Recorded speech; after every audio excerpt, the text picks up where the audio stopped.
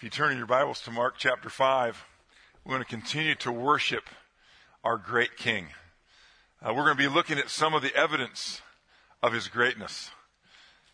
Mark, the friend of the apostles, the author of this gospel that we're looking at, told us in the first verse of the gospel that this whole story that he's telling, or the series of stories he's telling, is all to show us, all of his readers. Now, I don't know if Mark himself realized that thousands of years later, people were still going to be reading his gospel. Maybe, maybe not. But the fact is, he told everybody that's reading this in the first verse that this is the good news about Jesus, the Son of God. And here's who he is. And here's how we know who he is. These are what the eyewitnesses tell us. Mark chapter 5, verse 21. When Jesus had again crossed over by boat to the other side of the lake, a large crowd gathered around him. While he was by the lake, one of the synagogue rulers named Jairus came there. Seeing Jesus, he fell at his feet and pleaded earnestly with him, "My little daughter is dying. Please come and put your hands on her so that she will be healed and live." So Jesus went with him. A large crowd followed and pressed around him.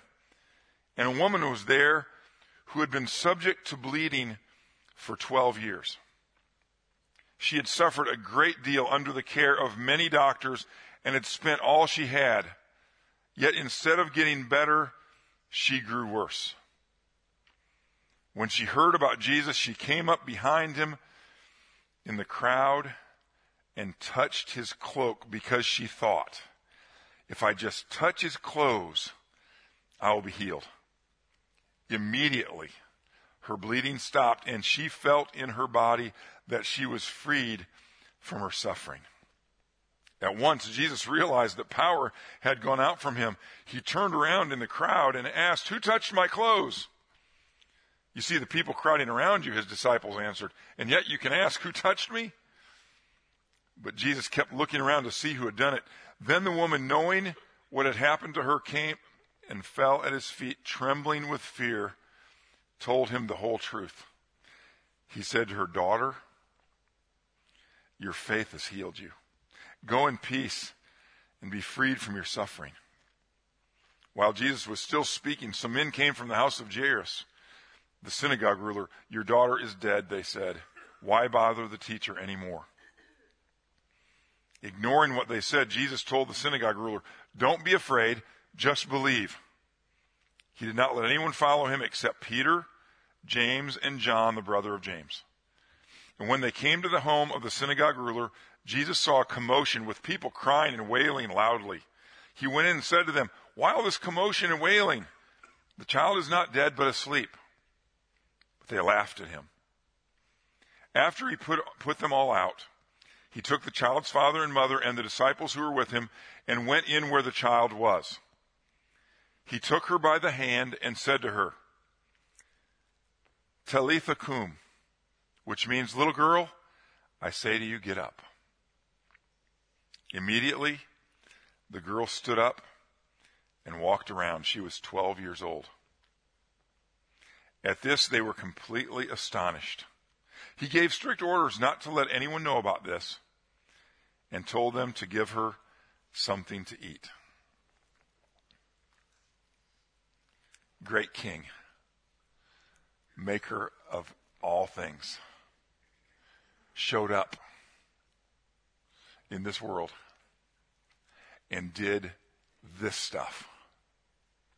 And Mark says, I'm going to write this down so that you know the good news about Jesus, the Son of God. And we read this story in a story, two stories,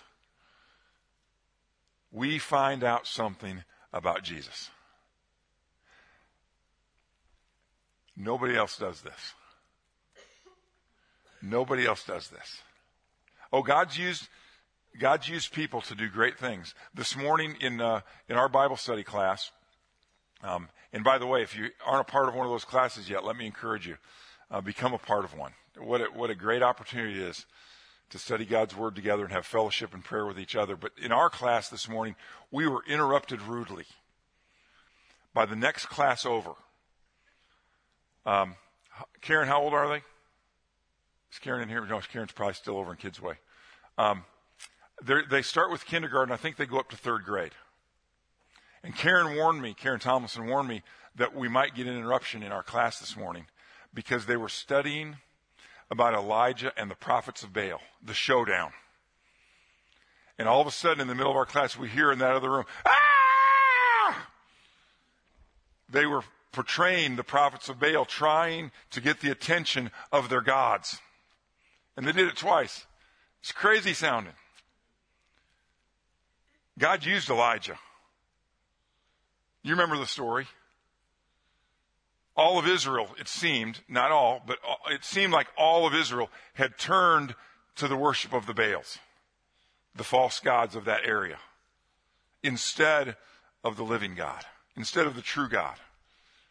And Elijah confronted them, confronted the king who was leading them into that false worship. He said, "Tell your prophets to come out here and we'll see who's God." And they brought a sacrifice and he let the prophets of Baal go first. He said, "Okay, we'll lay the sacrifice out here and you guys call on your God or gods and let them come and light the sacrifice." And so that's what they did. And that's what all the yelling was about. They were trying to get their God's attention to come and to light that sacrifice, and nothing, absolutely nothing happened. And it was Elijah's turn. He said, "Okay, first thing we're going to do, pour water on the sacrifice. We're going to make this extra hard." And they did that. They poured a lot of water till the whole trough around it was just filled with water. The whole thing was soaked. And then he called out to God, not with crazy yelling and screaming, but he called out to God, and God lit the fire. God does amazing things through his people. He did that day through Elijah. And as we read the Word of God, we see over and over again amazing things. Abraham, as Mark read this morning from Genesis chapter 22, and I'd invite you to turn to Hebrews chapter 11. We want to read a little bit more about that story. Hebrews chapter 11, look at verse 17.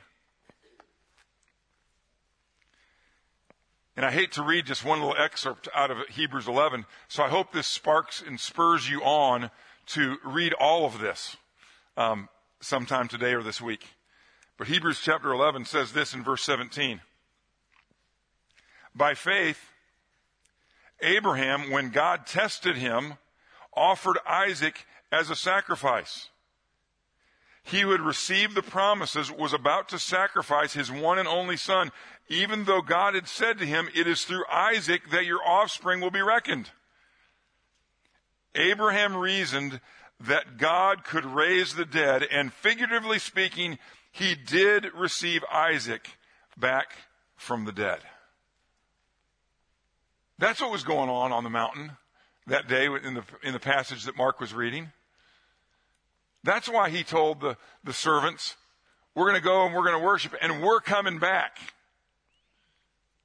Abraham believed that God had the power to raise the dead. Because of Abraham's faith, and his statement, the faithful of Israel also believed that God had the power to raise the dead. He did it occasionally through his prophets. But when Jesus came on the scene, he is making a statement. Now, there was another statement in that statement. On the way to raise the girl from the dead, he had mercy on a poor, suffering woman. It's hard to imagine what she had been going through over those 12 years. Starting just about the same time that little girl was born who's about to be raised from the dead. It's hard to imagine what it would have been like suffering with her ailment that would have separated her from her community because she was unclean according to the law of Moses. And so she was out of her element on this particular day trying to find Jesus. But her faith was strong, and she knew, she had been hearing the stories, she knew that if she got close enough, and she thought she had to touch him. And so she touched his cloak, and immediately she was healed. Jesus could have just kept on going, but he stopped for a minute because this was worthy of recognition. He wasn't asking who did it because he didn't know, but he wanted her to come up and testify what had just happened. Now, this was a difficult thing for her, and as excited as she was about what had just happened, remember, she was unclean. She wasn't supposed to be that close to everybody. This was a scary thing that she was doing, but knowing what he had done for her, and knowing that she was busted, she thought she could just nonchalantly pull this off and sneak away.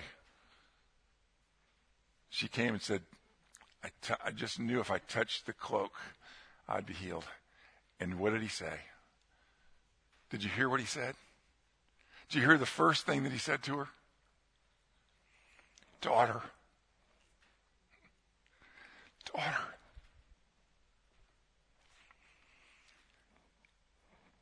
You're in my family now.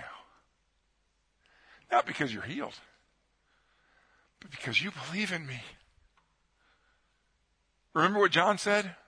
So many people rejected him, but to those who received him, to those who believed on his name, he gave the right to become the children of God. Daughter, you're my daughter now because you believe. Oh, she was going to enjoy life a lot more now too because she wasn't bleeding him anymore. And she wasn't cut off from her people anymore. But you know the best thing that happened that day wasn't her healing. She became a daughter. She became the daughter of the King, of the Almighty King that we're singing to this morning, because he's still the King. And he's still making daughters. Sons too, fellas. Because if we believe in him, that's what happens. We become his children. Now the question arises and has been raised on these situations because these are two stories of the exercise of great faith. Really three as we include Abraham. Why doesn't he always do this? And I want to tell you something. He does. He doesn't always do it just like this, but he always does this. Every single person who believes in him, whether they're healed physically or not, when they believe, they become a son or daughter of God, of the Almighty King, of Jesus Christ, the Son of God, the one that Mark's explaining to us through telling us these stories. Every single one. And you know, if this woman hadn't been healed, Jesus still would have known of her faith, of her touching her cloak, and she would have still been his daughter. Just as Job's wife was still his daughter, even though she went through some tough stuff. Real tough stuff. She didn't always handle it just exactly right. Hardly anybody handles all their tough stuff just exactly right. But she was still a daughter. And she would still stand next to this woman whose name we don't know, this other daughter. She would stand next to her right now and agree with her that God is good even in allowing us to go through 12 years of bleeding or having children die and fortunes lost and health taken from us.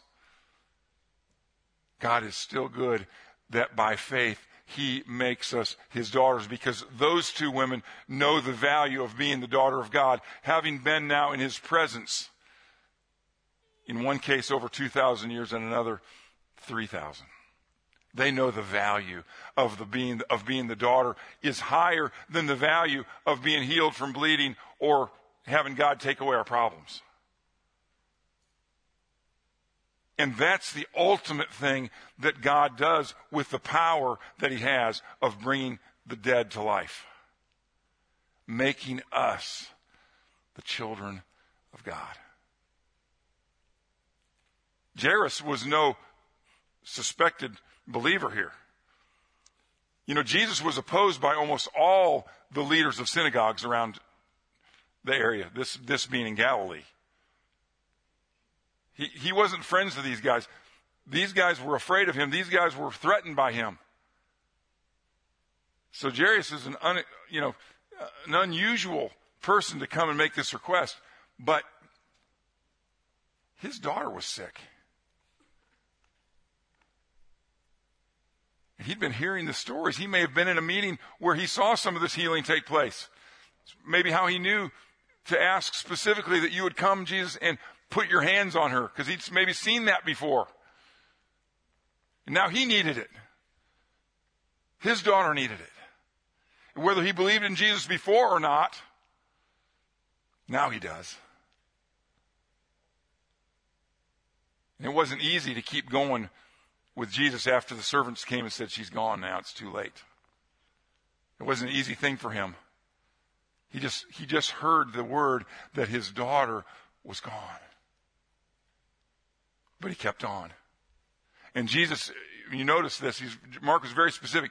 Jesus thinned out the crowd who was going to go and witness this. It's a very important crowd that he thinned them down to. Because these guys who he allowed to come in there, they were eventually going to be writing this stuff for us. He was giving them this perfect, wonderful opportunity to be eyewitnesses of this amazing miracle. Of this great, great statement.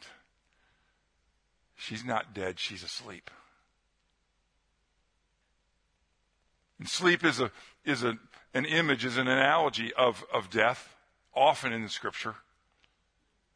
And it's a good one because our physical death is a temporary situation, like sleep.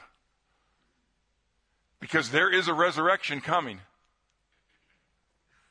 And everyone who believes is going to be resurrected into the presence of God, and everybody who doesn't believe is going to be resurrected into a separation from God for all eternity, into what can be described as an eternal death. And it's a serious thing. And that's why he came to do what he was doing, because he was making the offer through these great events that are being recorded, that are being witnessed and then recorded, so that all the world, not just that world, but all the world can see who he is, because he's still raising people from the dead. Not just in the amazing cases where he raises dead people physically, but all the cases. Whereas the Apostle Paul said in 2 Corinthians chapter 5 that we live by faith, not by sight.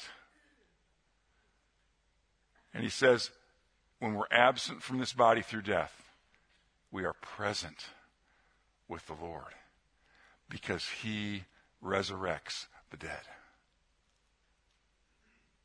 This is important for us to grapple with. This is important for us to think about. This is important for us to celebrate. These stories were given for this purpose, that we would recognize who Jesus is and that he's worthy of what we're doing here this morning. You know, of all the great miracles that God has done, getting a couple hundred people from the United States of America to get together to do what we're doing right now on a Sunday morning is a miracle. And why are we doing this? Why? Because we believe this. Because we believe that he healed this woman when she touched his cloak. Because we believe that he raised this little girl from the dead. Because we believe that he did all these other things that we're going to keep reading about and studying and talking about in the Gospel of Mark, the good news about Jesus, the Son of God. We believe this. And since these things are true, what we're doing here this morning is valuable, is worthwhile. It's worth it. Oh, we gave up some pretty great opportunities. But nothing can beat what we're doing. Nothing can beat us stopping and recognizing, as we were doing in song for a while this morning. Stopping and realizing that we who believe in the Lord Jesus Christ, we possess in our bodies the Holy Spirit of God. And we can meet with him because of that. We can meet with him and we can worship him. We can sing to him. We can speak to him. We can pray to him. We can praise him. We can serve him. We believe that. And we gather together on these Sunday mornings on this day of resurrection, because remember, Sundays are all about resurrection. That's why we're not meeting on Saturday as the Jewish people did and still do. The day of rest, because God rested from his work on the seventh day. We meet together on the first day because God raised his son, the Lord Jesus Christ, from the dead on the first day of the week. And so we celebrate today because he raises the dead. Jesus rose, and so will every single person who believes in him. The little girl, she was raised, but since then, she's also passed away again. And when the Lord Jesus returns, she's going to be reunited with her reconstructed body, and she's going to rise in the air to meet him with all those who are still alive, because together with the dead in Christ, we will meet the Lord in the air, and we will be with him forever. These stories, I can't say this story because, again, this is that double whammy one. Sorry about that. Is there a word for double whammy? Okay. I didn't warn her I was going to use that phrase today. Isn't this a great, great story to encourage us to believe, to trust him with our lives, to know that whatever else happens, and a lot of stuff happens, whatever else happens, one thing is sure: we're going to rise. We are going to rise. We are going to be resurrected with the Lord Jesus Christ forever. And that is something to look forward to. And that is something that you can be sure of for yourself. And some people think, how can you be sure of that? How can you be sure that you'll ever be good enough to be able to do that? The point is that we're sure that we're not good enough to be able to do that. That is the point. Did this woman deserve her healing? Did the little girl deserve that healing? No. They were sinners. Even a 12-year-old girl. Some of you have had 12-year-old girls and have them now. Those 12-year-old girls can sin. A lot. Like everybody else. They didn't deserve this act of mercy that God gave them, but by his grace, his gift. This is undeserved favor that we receive from God. By his grace and mercy, he did that work in their lives to demonstrate to the people around, to demonstrate to his apostles who are going to be telling the story, to demonstrate to all of us who are going to read this story that he is the Lord of life and he gives life to those who believe.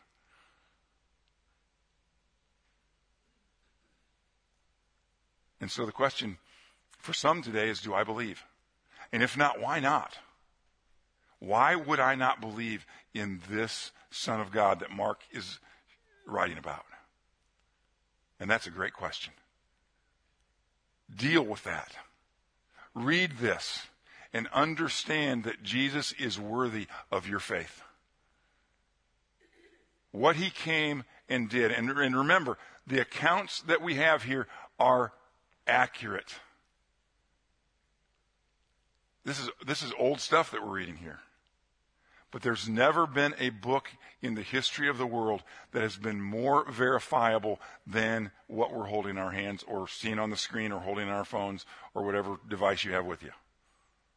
It's the best that's ever been when it comes to reliability.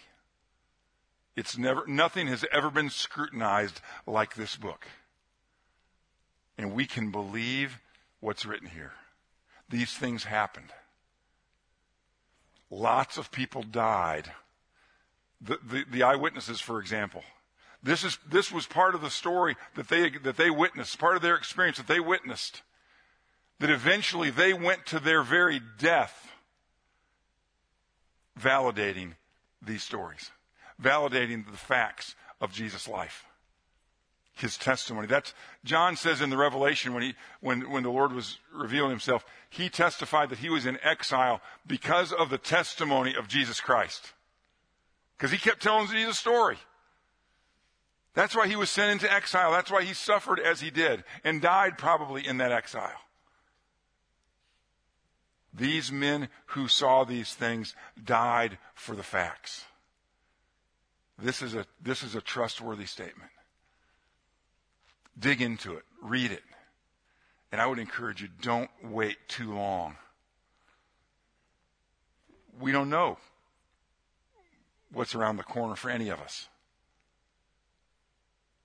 And it'd be so great if you took advantage of the opportunity that God has given you today to hear these things and to put your trust in Jesus. Believe in him like Jairus did, like this woman did. Believe in him.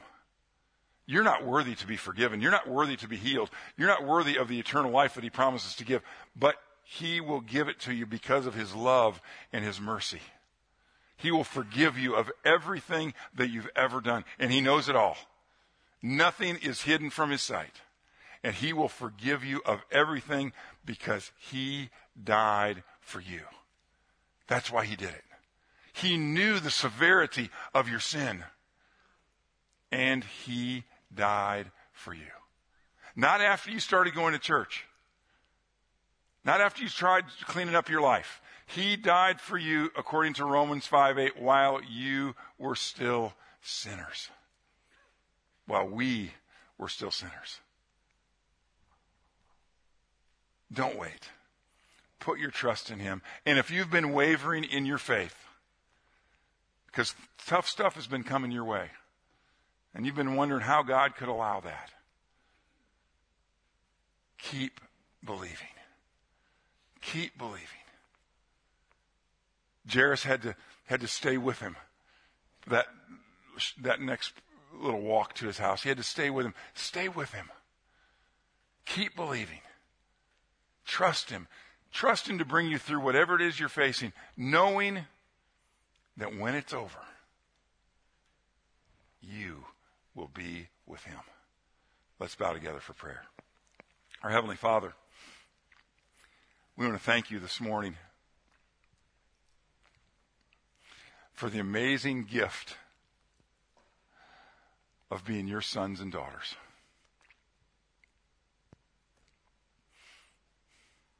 What a merciful and gracious Savior you are. That you would look to this woman who is separated from you by sin, and by suffering and sorrow and grief and shame. And because you knew of her faith, you said, daughter. We thank you, Father, that you've given us that same faith to believe in your Son, the Son of God, Jesus Christ. And we thank you that you call us your sons and daughters today, and that we will be called that for all eternity. Give those who are grappling with these things now, with who Jesus is and whether he's worthy to put your trust and faith into, Father, give them the help that they need to believe. Encourage their hearts. to put their trust in Jesus. Give them the courage and the faith. And Father, those of us who are wavering, give us the faith to continue to trust you, to continue to believe in you, to continue to serve you, because you are worthy of all of our faith, of all of our belief, of all of our service. Help us to remember what you've done for us, and that it's a sure thing. It's not maybe, it's not if, but it's sure because of what Jesus has done for us. May we glorify you in all that we do, telling your story, the things that you did in your word, but also the things that you do in our lives. We thank you for being the loving, amazing God that you proved yourself to be on this day in Galilee.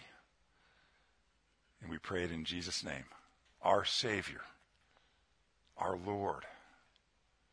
Amen.